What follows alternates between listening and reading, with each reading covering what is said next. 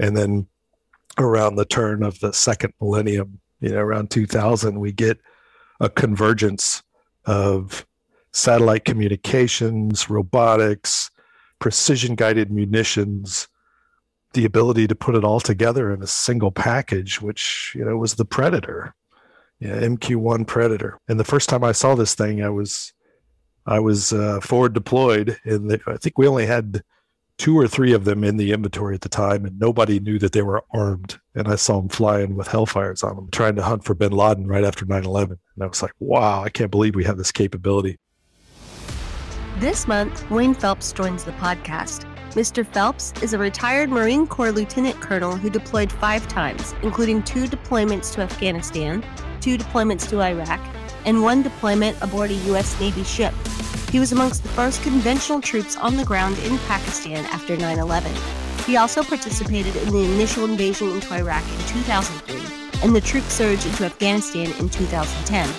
He commanded units at every level, from platoon to squadron, serving as an instructor at the Marine Corps' premier aviation training squadron, and served as a staff officer in the Pentagon. In 2014, he was selected to become a drone pilot, and he attended the Air Force's remotely piloted aircraft undergraduate training, becoming the first Marine honor graduate. His last assignment was as the commanding officer of Marine Unmanned Aerial Vehicle Squadron 3 in Kaneohe Bay, Hawaii. As the commanding officer, he deployed 4 teams to conduct counterterrorism operations against violent extremist organizations. He holds a master's degree in military studies and a bachelor's degree in mathematics. His personal military decorations include the Bronze Star, 2 Meritorious Service Medals, 3 Navy and Marine Corps Commendation Medals, 1 with Combat V for Valor, a Navy and Marine Corps Achievement Medal, Combat Action Ribbon, Honorable Order of St. Barbara, and 2012 Marine Corps Aviation Association Command and Control Officer of the Year. He is also the author of the book on Killing Remotely, The Psychology of Killing with Drones. He currently resides in Austin, Texas, with his wife and 2 children.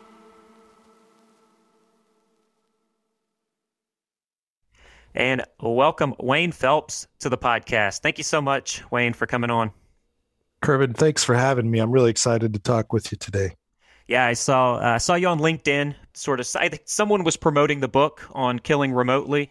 I think it was because it was added to the Navy War College, or it was added to the reading list of one university.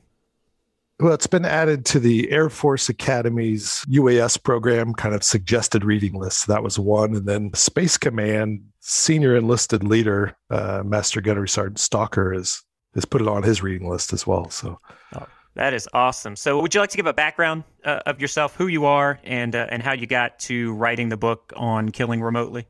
Yeah, absolutely. I'm a retired Marine. Spent 20 years. Spent 20 years in the service. Retired in 2018. I started off as an air defense officer, so working Stinger missiles, kind of the standard platoon commander, battery commander, things like that within the battalion. And there was never an air threat during my time because I came in the late 90s, commissioned in 97, pre 9/11, and then after 9/11. We're fighting in countries where there's really no air threat. So I did a lot of provisional infantry kind of missions, guarding bases, convoys, patrols, those sorts of things. My first combat deployment was on 9/11. I was actually forward deployed on a ship in Darwin, Australia. And then, when the attacks happened, we sent the ship and all the Marines over towards Pakistan and actually into Afghanistan. So the first conventional troops on the ground during that conflict. I came back and then picked up battery command and almost immediately started training the battery to go to war in Iraq. And then I deployed as part of the initial invasion in Iraq in 2003 as a battery commander, leading about 150 Marines, and then came back again in 2004. And I did half a deployment at that point because I was selected for school, did school. And then I went off to the Marine Corps' Aviation and Weapons and Tactics Squadron to be an instructor. Then back to school for a master's, and then back to be a battalion executive officer. We deployed to Afghanistan as part of the surge in 2010, and then I did another deployment on a ship. spent some time in the Pentagon. And then at that point, I started working on drones, on UAS, right? Unmanned aircraft systems. I was working the programmatic and budgeting side of the house and requirements, and I really enjoyed it. And I said, I'm going to throw my name in the hat and see if they'll select me for this. And there was a new occupation that was opening up at the time. Ended up getting approved and selected and went to the Air Force's remotely piloted aircraft training pipeline. Became the first Marine honor grad for the course, which seems impressive, but I was a major at the time competing against second lieutenants. So I feel like I had a little bit of a leg up. And what year was this? That was in 2014 when I went through the pipeline. And then after that, I went to Hawaii for 4 years, my last 4 years in service, to a squadron that flies drones. And after 2 years there, I became the commanding officer of the unit. And then we supported operations overseas for 24 of the 26 months that I was in command. So fighting violent extremists, using drones to fight them, and then bringing in other assets to strike them, either artillery or manned aircraft. So that's really what prompted me to look into how people are responding to this kind of work. I was getting towards the end of my career. It was April of 2018, and I've always had this idea that I wanted to write a book, and I pitched an idea to Dave Grossman. Dave Grossman, who wrote On Killing and On Combat, and I said, "Hey, I want to take all the work that you've done and like On Killing, and look at it through the lens of drones, right? Like how people respond to this kind of work when they are 7,000 miles away, but they're looking at things on a screen and zoomed in, high definition, watching people for a long period of time. And I think there's something there that needs to be explored and studied." And he was like, I never expected to hear back from him. Obviously, it was a cold pitch on, you just reached out to him, and he wrote back and was like, "That's a great idea. Let's do it." And at that point I said, "Wow, okay, what do I do now?" I was the dog that caught the car at that point. So he was a great mentor. He kind of guided me through the process. We created a survey where we surveyed 254 service members across all positions in remotely piloted aircraft, intelligence analysts, sensor operators, pilots, those kinds of things, and all branches of service, and even some of our foreign allies, like the Brits, participated in the survey. And the one thing that I really needed to get to the heart of was people that had actually used drones to kill the enemy. And that could be anything from, "Hey, I found the enemy and I called it in." So there's a little bit of an accountability factor there. They feel like they're responsible for the strike. Or I actually employed ordnance from my own drone, fired a missile. So those are the people that I really wanted to survey. And after that, I conducted over 50 first-person interviews to really add a quantitative nature of the study. I think that's a long answer to a question. That's a great answer. And so right where you left off is kind of where I want to pick up, because in combat, a lot of times we think of, the what we would call in the Army the grunts, or, the Marine Corps as a whole, going out and just face to face with the enemy, and you fire upon the enemy from your weapon and see the other person die or run away. And now we've gotten into, just like your book On Killing Remotely does a great job on the history of weapons and how we've come from sort of that spear into somebody's, chest, to cruise missiles flying off, hundreds of miles away into a location, and now drones that can be flown thousands of miles away, and now you're flying overhead and you're hitting munitions onto the enemy, and you're having to watch that. So I'd like to ask you where you think we are right now in sort of the mental health portion of that sort of killing. I got out in 2015, so from there, have you seen the military do anything different that is helping those guys who feel as if they took actions in their own hands, even though it's remotely, and they're having a difficult time with that? Yeah, a lot of great points there. So let me first address the evolution of weapons that you talked about. I spent the entire first chapter just kind of laying out how it's our nature, our tendency when we develop weapons to try to make them more accurate, but at the same time, try to make the user safer by increasing the physical distance between combatants, between the killer and the person that's being killed. And you see that with, starts off, and I go way back in the book, right? Starts off with, hey, it's a stone, right? So you got people fist fighting, and then one person picks up a stone, and it's like, well, I can hit you from a little distance. And then I just trace that evolution of weapons through archers and bows and guns, missiles, rockets, satellites, which give us the ability to do precision guided munitions and lasers, the combination of all of those things. And then around the turn of the second millennium, around 2000, we get a convergence of satellite communications, robotics, precision guided munitions, the ability to put it all together in a single package, which, was the Predator, MQ-1 Predator. And the first time I saw this thing, I was forward deployed, and I think we only had 2 or 3 of them in the inventory at the time, and nobody knew that they were armed. And I saw them flying with Hellfires on them, trying to hunt for bin Laden right after 9/11. And I was like, wow, I can't believe we have this capability. So I would go in, and the launch and recovery crew, I'd watch the video feed, and then I'd watch them hand it off to pilots back in the United States. And it just blew my mind that we had this capability to fly a tactical mission from the other side of the planet. It was crazy. So that was 2001. So that was over 20 years ago. Yeah. You got out in 2015. Yes. And over the course of about 20 years, the enterprise within the Air Force has only exponentially grown to the point now where the Air Force trains more drone pilots than it does manned pilots. I was just speaking at a graduation yesterday for the newest 24 drone pilots in the Air Force, and that's the 3rd graduation that I've been to this year. It's only March, and each one of those classes is just churning them out. I think they're about 8 or 9 classes in so far. It's crazy the amount of drone pilots we're training. So your question was, do you think that we have improved the mental health and the tools for these folks doing this mission? And I would say yes and no. There's an Air Force psychologist named Dr. Wayne Chappell who's done a lot of research over the last decade, published lots of papers on this topic. He's probably the first person that initially documented that PTSD occurs for RPA aircrew and intelligence analysts.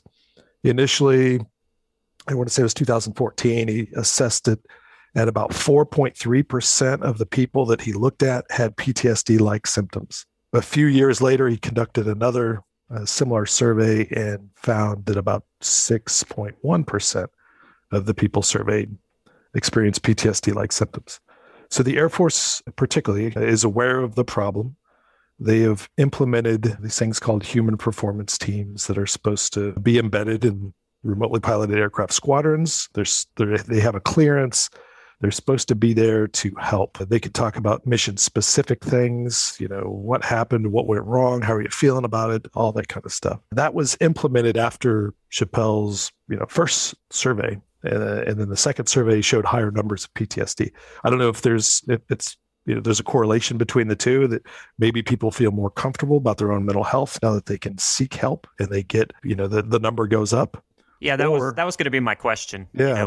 Because I can tell you from my time, I was at Bragg starting in 2009 when ramping up their program out there, and I know early on the way I felt when I heard the guys, the sensor operators or the pilots who would complain about having issues or PTSD, and I would pretty much, what the military says, shut up and color.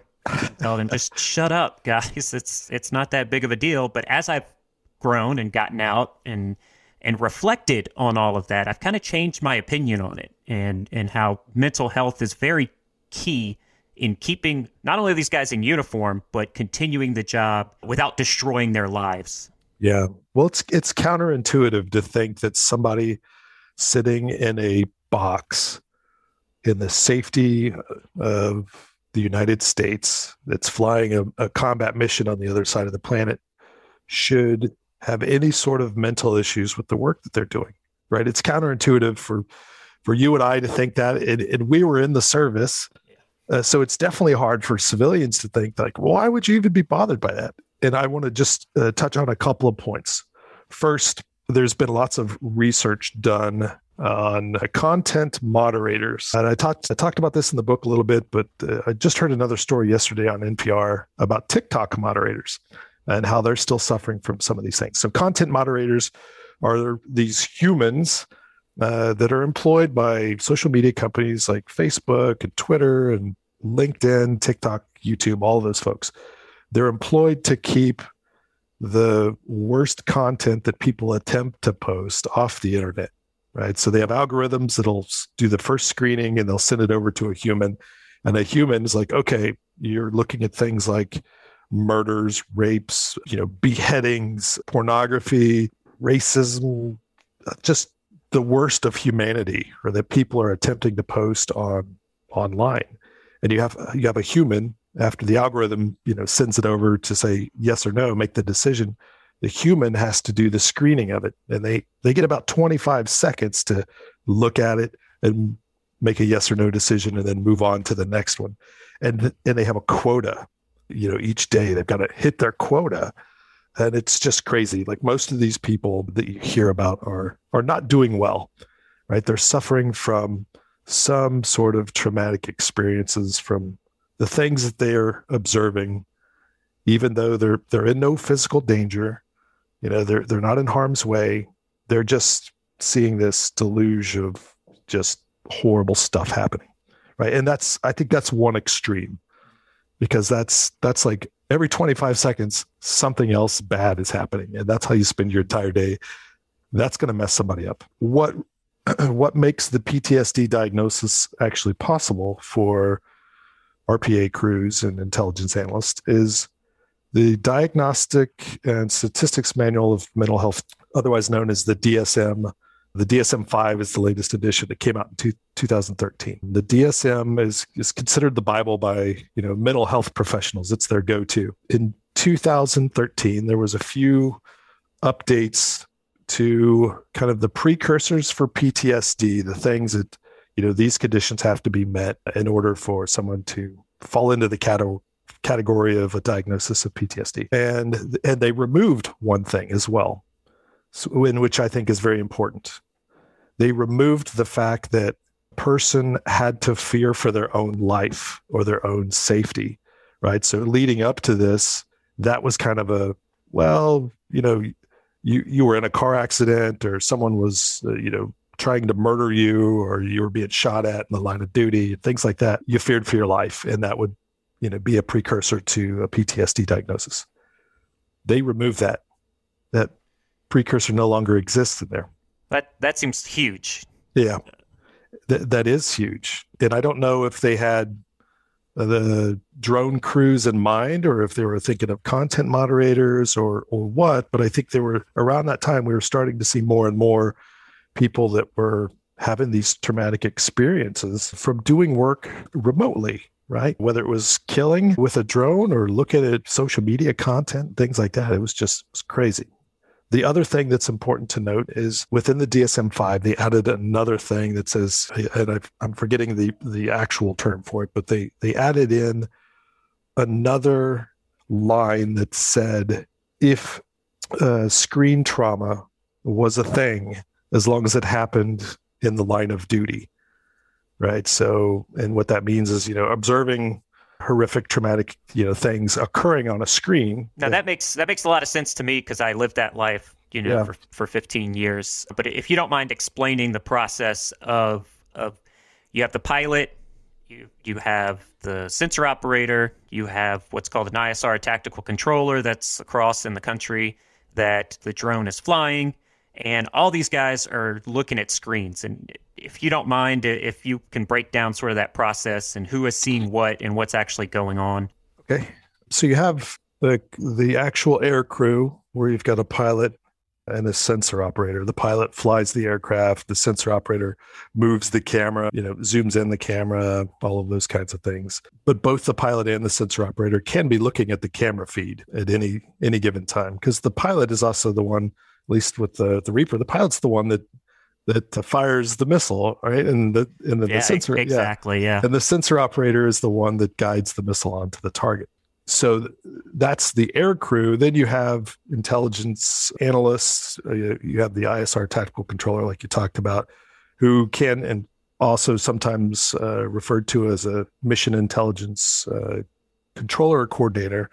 Yeah, it's gone back and forth. I know even when I was in, they would go, it's a coordinator or a controller, and sort of in the military, words mean things. Yeah. So it's basically a person that's sitting on the crew that is helping to analyze from an intelligence perspective of the legitimacy of the target. They're helping to positively identify that it's a valid military target for striking. They're also helping with determining collateral damage. If we strike this target from here, what's the blast going to look like? What's going to be the damage to, collateral structures? And are we going to kill any sort of civilians based off this blast, frag pattern and things like that? So and then the ISR tactical controller is connected to this huge enterprise of intelligence analysts who are also viewing the same video. And sometimes you could have lawyers that are called in to view, and the whole crew, between the people flying, the intelligence analysts, the lawyers, commanders, even the commanders in the field that you're supporting can be looking at your video feed, and everyone can be chatting back and forth. So it's a bunch of people that are dispersed, all looking at the same video, trying to coordinate actions on an objective of what they're trying. Yeah. And so, with that, we're talking about mental health and about specifically putting munitions on the ground into a person and destroying that person's life. But then there's also, and I'd like to get your comments on this, because I also think there is this sort of process where the intelligence side chooses is not a good term, but validates a enemy combatant or a terrorist is in a certain location, and you see that person moving around, and you only have, whether it's seconds or just minutes, for that whole process you talked about to all come together and be approved, and then munitions go down. And that sort of, to me as well, brings up sort of these PTSD, mental health issues, as the stressor of that situation, where if you don't make this happen, there are going to be some stars, some generals, or some senators that are going to be asking questions about why this didn't happen or why it went wrong. Yeah, the pressure on the crews to constantly strike targets is enormous, and it's at pretty high levels too, all the way up to the commander in chief sometimes, based off of different targets, right? So if a target is a high enough priority, and let's take an instance like Qasem Soleimani, general from the Iranian Republican Guard. I think I got that correct. But he was basically yeah. So we killed him in Iraq in 2020, I believe. I think it was January of 2020. Killed him outside the Baghdad airport with a missile. That kind of target is going to go all the way up to the highest levels, right? That's going to be a presidential authorization for somebody of that importance. Anwar al-Awlaki, a U.S. citizen killed in Yemen. Yeah, I worked that mission, actually. Yeah. So it's funny. It's funny you bring it up, because that may have been one of the most stressful missions for us as a team. Yeah. And that's another one, right? Because you're trying to get over the hurdle on the legal side of killing an American citizen overseas without due process, which is strictly prohibited in the Constitution. So this is still being debated today. I think we've killed 8 U.S. citizens in drone strikes that I've found in open sources. And out of those 8, only 1 was deliberately targeted. Like, that was the nature of the target. The other 7 were inadvertently killed because they were surrounded by, a target we were trying to go after. But al-Awlaki was the only U.S. citizen that we were deliberately trying to kill. Whether he deserved to be killed, whether we had the legal standing to kill him, and whether it was the right thing to do, those are all debates that we could spend hours talking about. Yeah, I don't think we'll get to that on on this podcast, and No. I would say I'm not the one to be talking on that. So you have more experience than I do in that sort of realm. Yeah, and I only bring that up to say that these are if the president calls, because you got a phone sitting there when you're flying, the president, calls and like, hey, Kervin, you're cleared hot to kill Soleimani. And you're like, okay, thanks, Mr. President, missiles away. Yeah, you don't get that in other weapons platforms, other manned aircraft. You don't have that same level of interaction. And you don't know the direct line to those approving authorities. So there's this huge pressure. And then also the amount of conflict we've been involved in. I've talked to people that have had 9 strikes in a week. They're flying thousands upon thousands of hours. Most people I talked to out of the ones I surveyed had been part of 50 or more strikes in their life, in their career. So I had this notion that the most, all of these strikes, like people that have had more than 50 strikes, that's going to have some sort of, quantitative impact on them. Like once you get past 50 and beyond, like that's just so much for a person to handle. And that was my thesis initially, or that was my hypothesis, I'm sorry. After conducting some research and interviews and the surveys, that's not the case. It's not the amount of strikes that you conduct. It's really the nature of the strikes. Like you could have 100 good strikes and be completely fine, or you could have one bad strike and you're just, you can't shake it. Yeah, that's a good point, because I also think, and I'd like to know if in your communication with people, if they mention this kind of stuff, the aftermath of the strike, there's always, and I know for myself, and I think every person going through it has that initial reaction of celebration. We did it. We got the guy. And then immediately after that, oh my goodness, did we do the right thing? Did I do something beneficial, or did I just mess up someone's entire life? Yeah, especially people that are in the intelligence community, the guys like you that did this, where you feel responsible because someone else is acting on the information you're providing, right? So you feel accountable for it. I almost think that intelligence analysts, between ISR tactical controllers and the folks at this enterprise, I almost think that they're struggling with this a little bit worse than the drone crews. And a drone pilot, captain in the Air Force, who'd recently read the book, he asked me why. Why do I think that is? And I think that's a great question, because for one thing, my sample of intelligence analysts compared to the sample of drone crew, pilots, sensor operators was a lot smaller.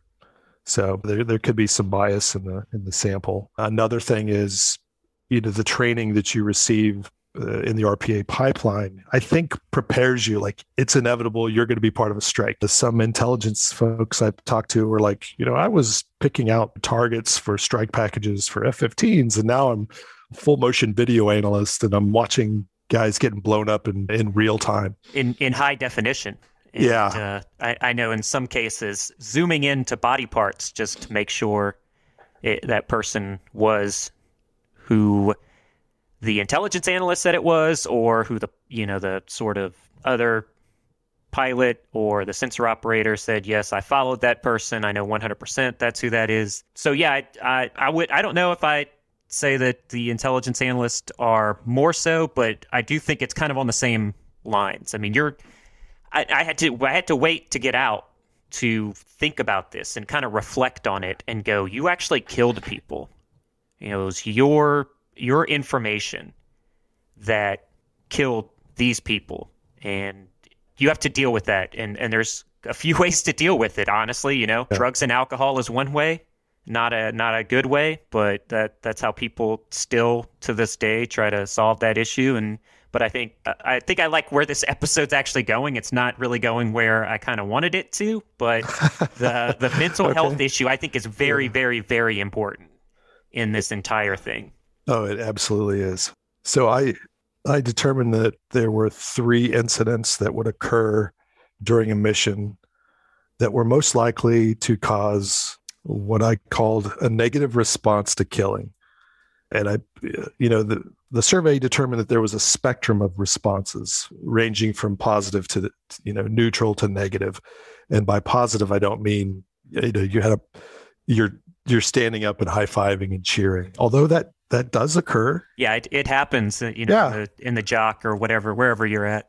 It does, and it's not in celebration of the fact that we just killed somebody. It's in celebration of, hey, we worked hard on this, and this is going to save lives in the end. And that person was being targeted for a reason, Yeah.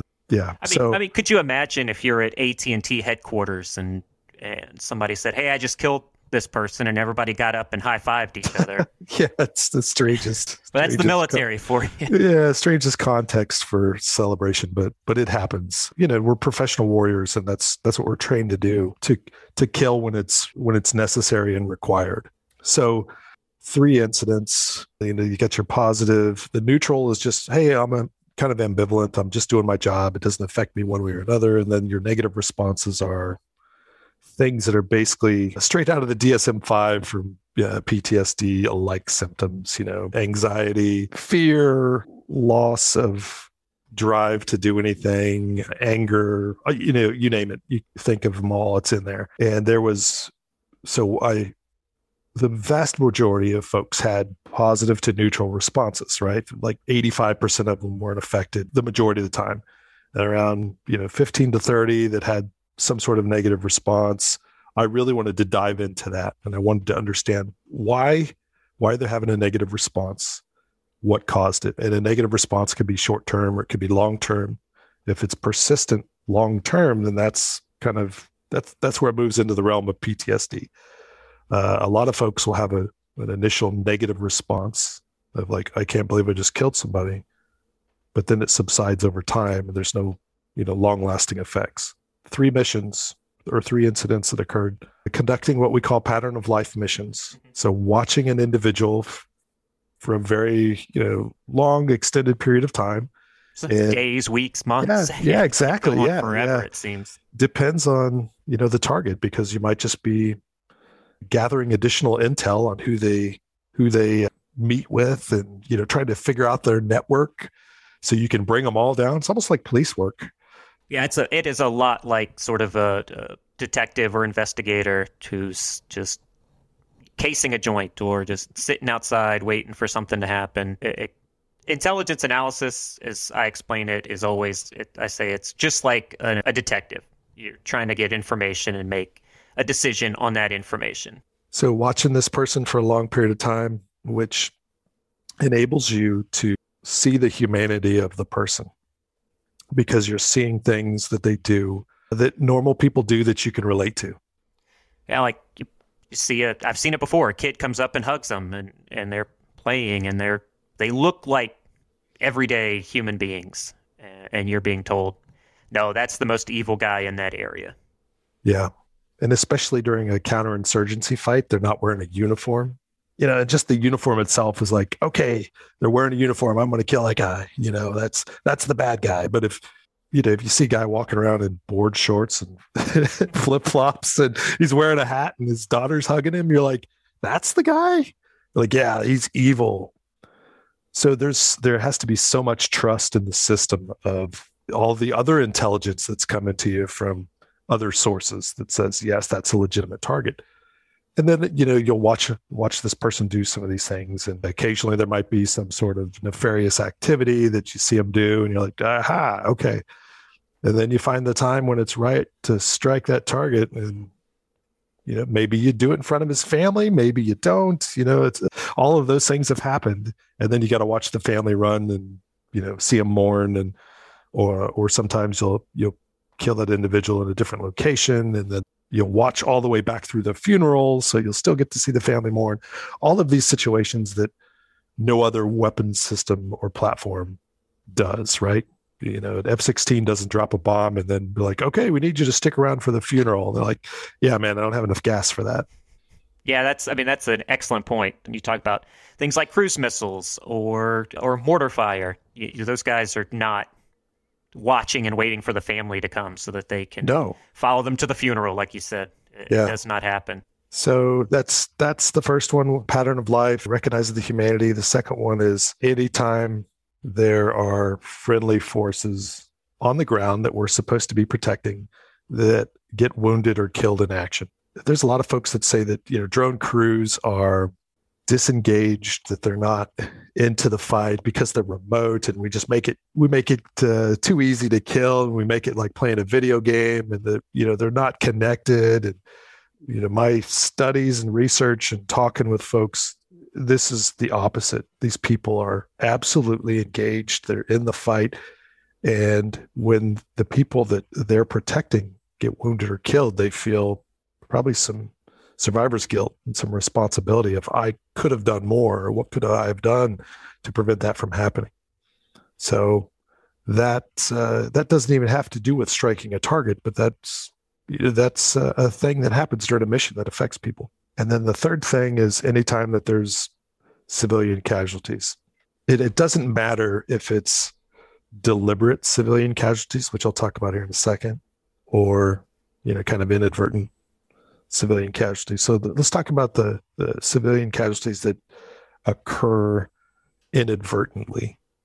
We don't intend to kill anyone other than the target, but occasionally people move into the objective area, into the target area as the missile's in flight, or, bombs are away.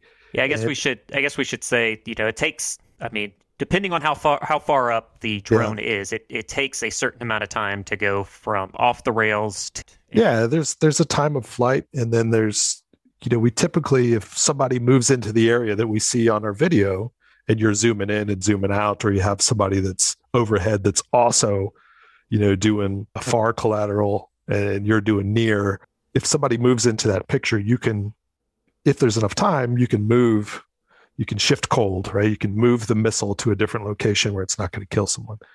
That's better than, a miss where no one dies is better than killing the target and a bunch of civilians that you didn't plan on. So that happens.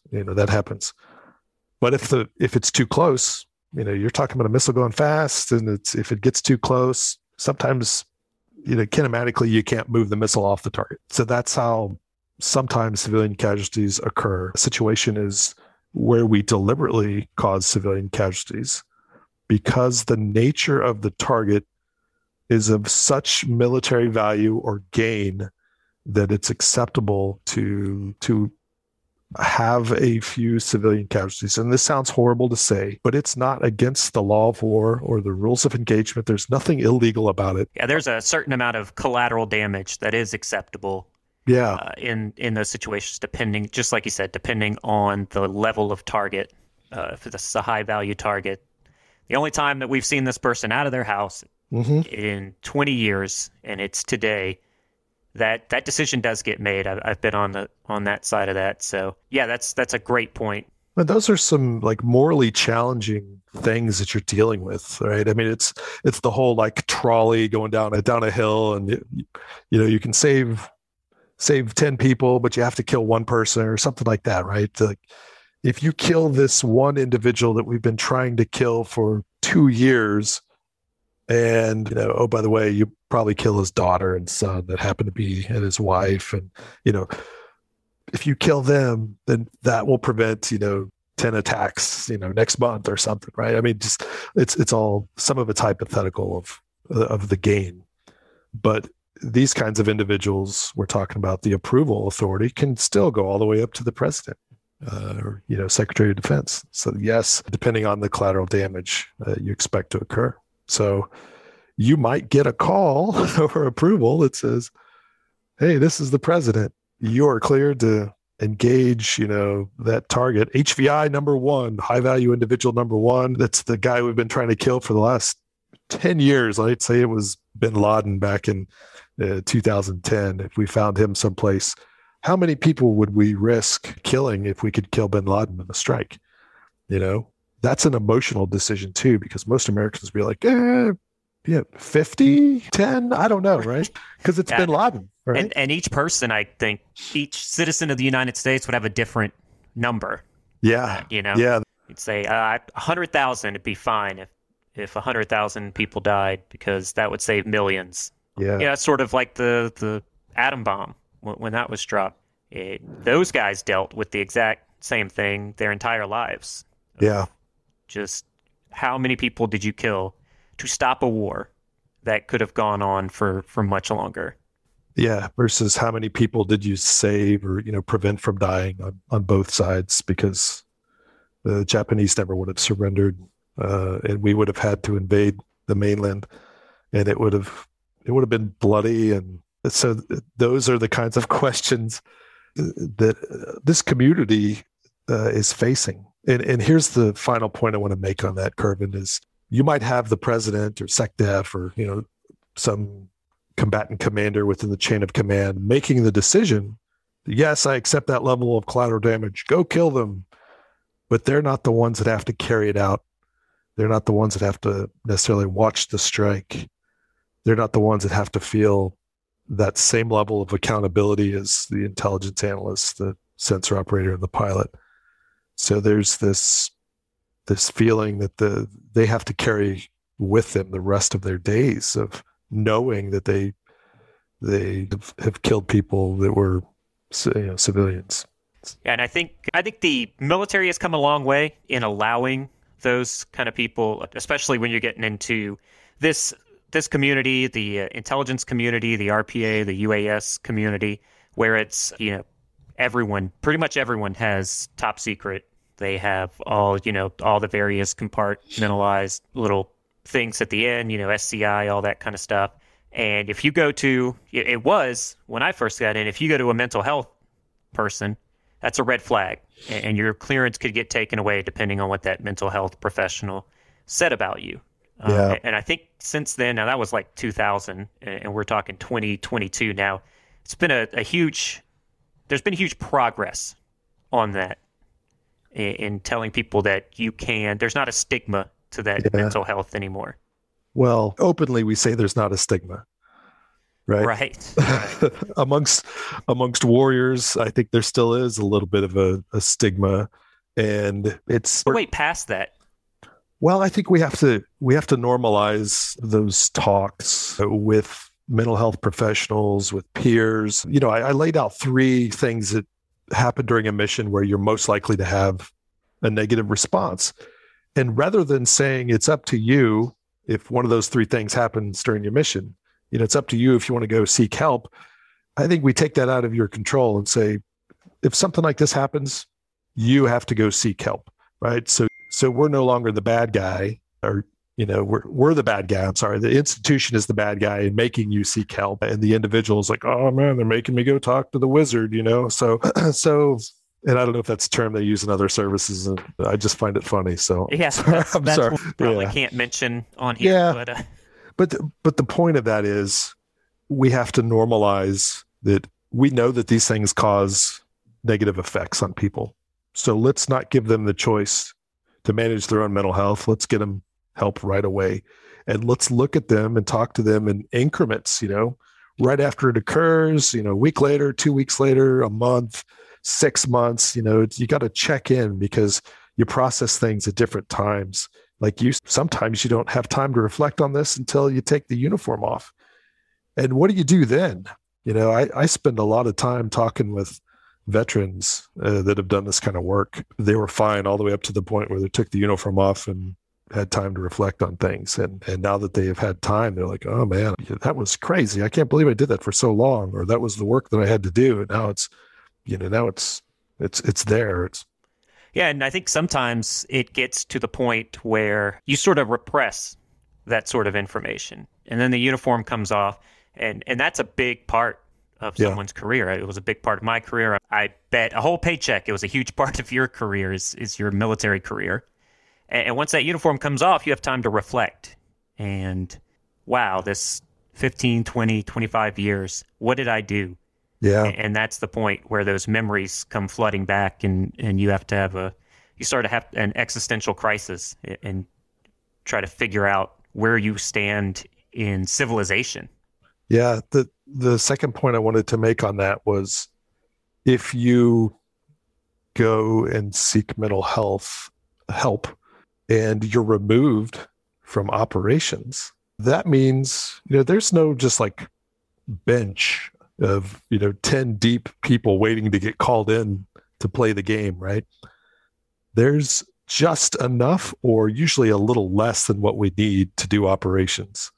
And if you're removed from that starting lineup, then that means that your peers have to work that much harder to make up for your absence, regardless of what position you're in, whether it's intelligence analyst or sensor operator or pilot. And the missions have to get done, right? They're required. There's no like canceling the mission because, Kervin didn't show up for work today. He must be sick. Okay, well, let's cancel that line. Like, no, this person's going to cover 2 now. Yeah, that happens a lot. I'm glad you brought that up, because running 2-3 lines as an analyst, and then a pilot. If a pilot goes down, there's not much left. You've got crew rest. You've got a limited number of RPA or UAS pilots. So that now becomes, I was going to run an 8-hour flight. Now it's going to 10 to 12 hours, and then the next person comes in who did a 12-hour now has to do it. Yeah, and there could be people on the other side of the planet in a fight that are counting on that drone being overhead to either provide surveillance or to provide strike capabilities. And if that's not there, then you're making their lives more dangerous. Or on the flip side, because we're not very judicious about how many sorties we fly and how they're tasked. We just have we need 70 combat air patrols, and that's the number.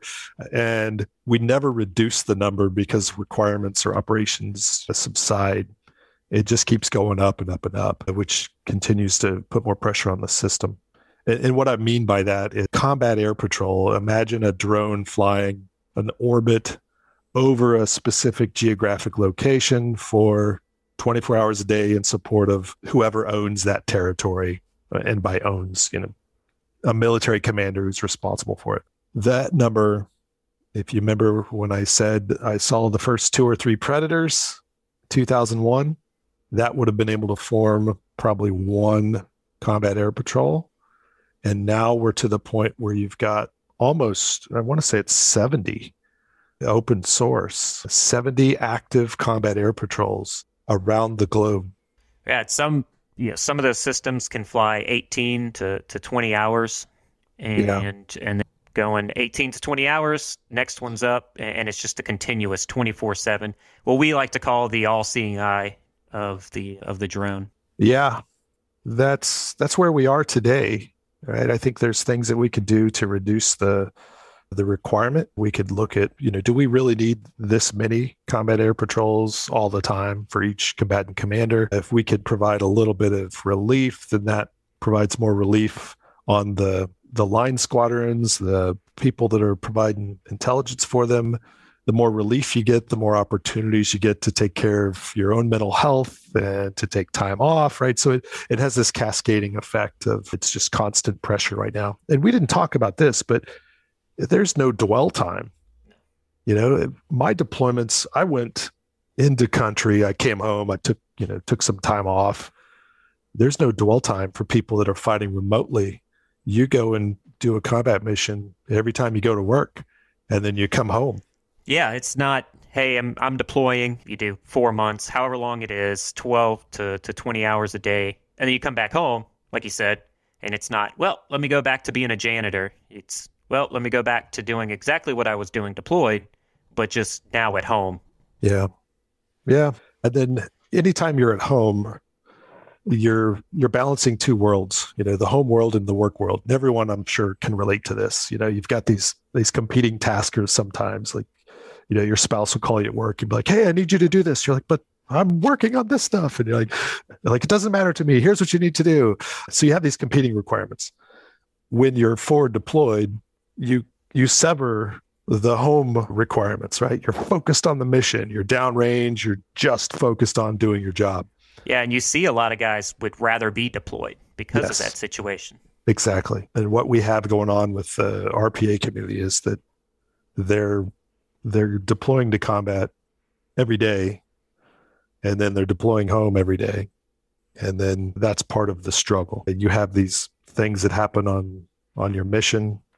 And then, 2 hours later, you're sitting with your family at dinner, or you're driving around the city, and it's just surreal. Last thing that's horrible, I want to touch on this. I don't know how much time you have, but sleep is super important to our mental well-being, and doing shift work and shifting your sleep cycle in tight consecutive, blocks, like every 6 weeks, going from days to nights and then back, is one of the worst things that we could do to people. And I think that's a fairly easy fix. Like, hey, you're the new guy. Guess what? You got the worst shift for the first year you're here. I'm sorry, but that's the way it is. Like, seniority has its privileges, as they say in the military. Yeah, but that, I get it's the crap night shift. No one wants to do that. No one wants to be away from their family from 5:30 in the evening till 5:30 in the morning. But if you're doing that for a year, you can kind of adjust your schedule. When you're doing it, like you said, like we did for 6 weeks, and then you go to nights, and then 6 more weeks, you're not just staying on nights or going to days, you're flipping the week. So your schedule has then now flipped. So you were working Sunday through Wednesday, now it's Wednesday through Saturday. And your entire life changes. Your sleep schedule changes, everything. Yeah. I just read, something not good for mental health, doom scrolling through Instagram, but there was a great psychology account that started to talk about the lack of sleep and what it does to you. It affects your brain negatively, cognitively. It negatively affects it, and then you suffer from depression and that kind of stuff. And I know I've seen that all through the community. Yeah. So imagine that you're already sleep deprived. There's also studies that show that people that are sleep deprived tend to make ethical mistakes in their missions, whether police officers or military folks and things like that, right? And everyone can relate to this. Everyone's been tired, and you're not your best version of yourself. You're short with people, you're angry, you're grumpy, you're like, all I just want to do is sleep. Well, imagine you're that way, and then you show up, and your job is to follow a person that you've been following for the last 2 years, watching him hug his children. And this day he moves away from his children, and you get to kill. And then his children show up, and you watch the funeral, and then you go home at the end of the day that you've had just a horrible day that's super emotional. And you get home, and your wife hands you the colicky baby that she's been taking care of for the last 12 hours while you've been, screwing off at work. Right. So, yeah, and that work conversation usually is what, she says, hey, how was your day at work? Well, what do you respond? No one responds with, I just killed a guy, and I'm struggling with that because everything is clandestine and through, secret means. And so you can't just go home and talk about it. And that's another issue, another mental health that I think needs to be solved. And so that's really what I loved about the book. And I do want to say, everybody, if you're listening to this and you haven't read the book, go get it. I did it as a audiobook, so Audible has it. It's in hardback. Is it in paperback as well? No, not yet. Not yet. Yeah. But that's it. I mean, hardback is the best way. I would tell everybody, read it, especially like me, if you're a history buff and also somebody that has dealt with mental health issues in this sort of remote killing. It deals with all of that. And please, everybody, read the book.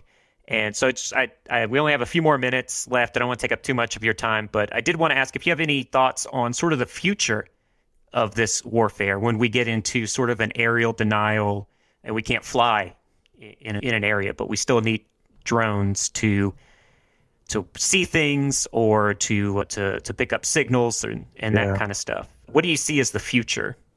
Yeah, that's actually what I'm working on now for the next book is autonomous weapons or lethal autonomous weapon systems. They're called all kinds of different things, but basically think of a robot or a drone that can sense the environment, positively identify a target as a valid, legitimate military target, make the determination to engage the target on its own, and then take that action to shoot or strike or employ something.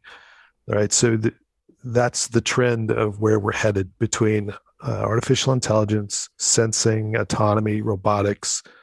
The United States says that we will always have a human on the loop, right? And on the loop means that the thing could be completely autonomous and the human is just out there watching and, can hit the pause button or the return home if something goes wrong, or can hit the yes button to actually engage something. What I think will occur is, out of operational necessity and out of strategic competition, we will have to, or we will be forced to employ autonomous weapons with a human completely out of the loop, or their point in the loop is at the very beginning where it says, here's your area to go to, here's your target sets.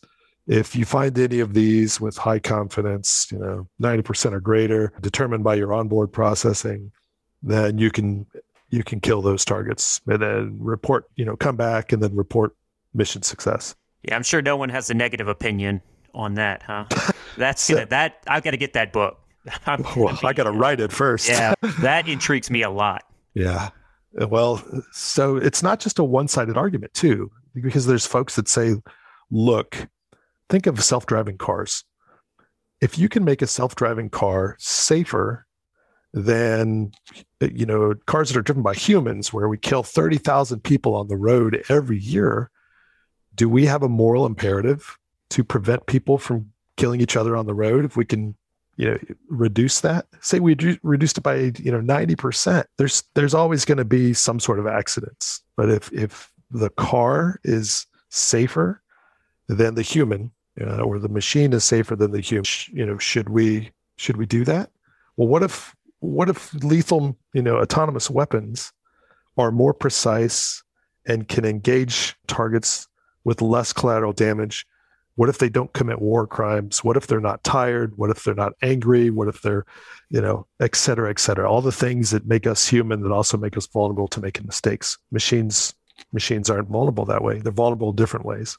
Yeah, and I think the only issue I would say that people have talked to me about in this situation is who is to blame whenever this happens, because we as a society always need somebody to blame. That's probably why our politics are so bad these days.